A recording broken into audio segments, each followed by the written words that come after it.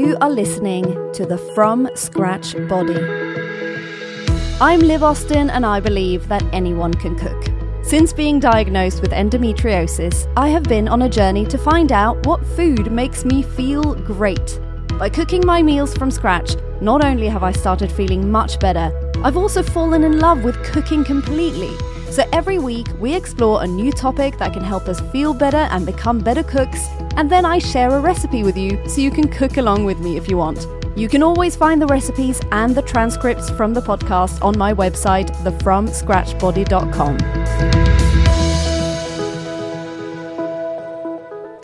I love Swede, or Rutabaga you might know it as. It's a super tasty vegetable, lovely in winter food, but it's often forgotten about, I feel, and less used than potatoes, carrots and parsnips, for example.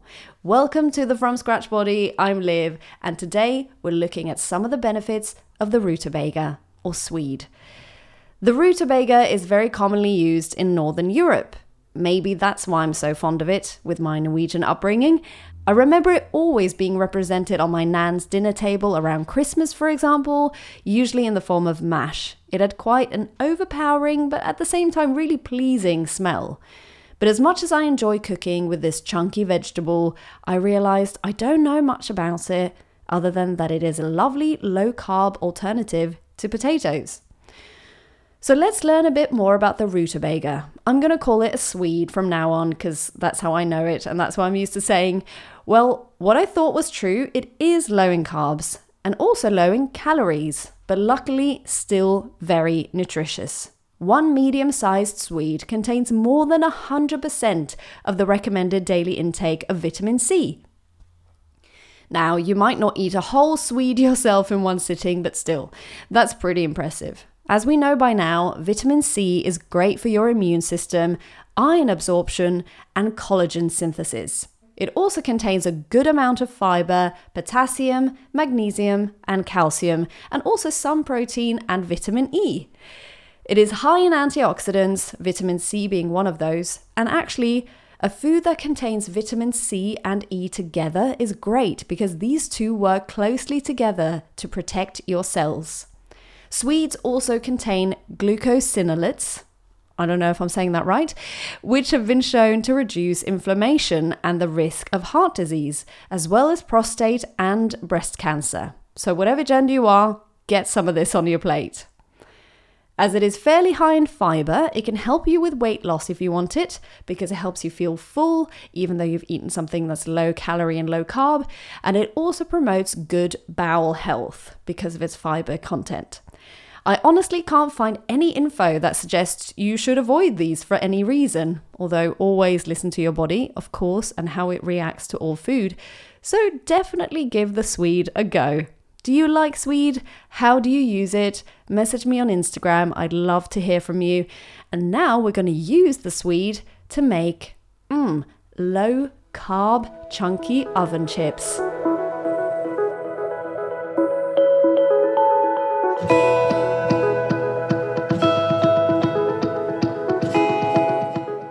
We love chunky chips, but potato chips are a fairly high carb ingredient, and for a late night dinner when you want to keep the carb count a bit lower, the Swede is a fantastic alternative if you crave some chips. It's cheap, easy, and healthy. As I'm recording this episode, a large Swede at my local supermarket costs 80 pence. That's enough to make chips for 2 people, so this is not just a super healthy alternative, but incredibly cheap too. This is a great low-carb alternative to potato chips, containing about half the amount of carbohydrates to a regular potato, and it's so tasty. So low-carb oven chips made with Swede instead of potato for 2 people, you need 2 tablespoons of oil, 1 large Rutabaga or Swede, salt and pepper and seasoning of your choice, smoked paprika, definitely recommended, some everyday spice totally works, maybe some chili powder or some herbs work too. Alternative, this is recommended but just an option for you, an onion. I'll tell you more in a second. This really couldn't be easier. Preheat the oven to about 220 degrees Celsius, that's about 430 Fahrenheit, and put a baking paper on a baking tray. With a knife, carefully peel off the outer skin of the Swede and then cut it into a chip size that suits you. Be careful with the knife, as raw Swede is very hard, so it can be a bit harder to be in control than with a regular potato, for example. Place the chips on the baking tray and drizzle olive oil evenly over them. If you are adding an onion, simply slice it up and spread it across the baking tray with the chips. It's going to taste so nice together. Then sprinkle some salt. I definitely recommend sea salt and pepper and other seasoning that you might like over the chips, and mix everything well, ideally with your hands. Place in the middle of the oven and cook for at least 20 minutes. You should turn them halfway through. Test one chip to see if it's done to your liking. Every oven and every person is different.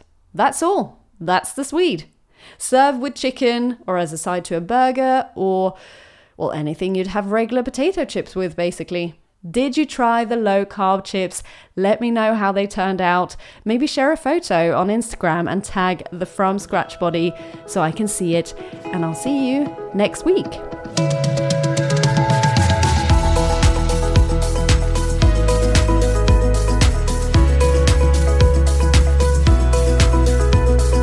Thank you for listening to this week's episode. Remember that you can always check out the recipe on my website, thefromscratchbody.com, if you want to have it in front of you when you're cooking, but be brave and make it your own too.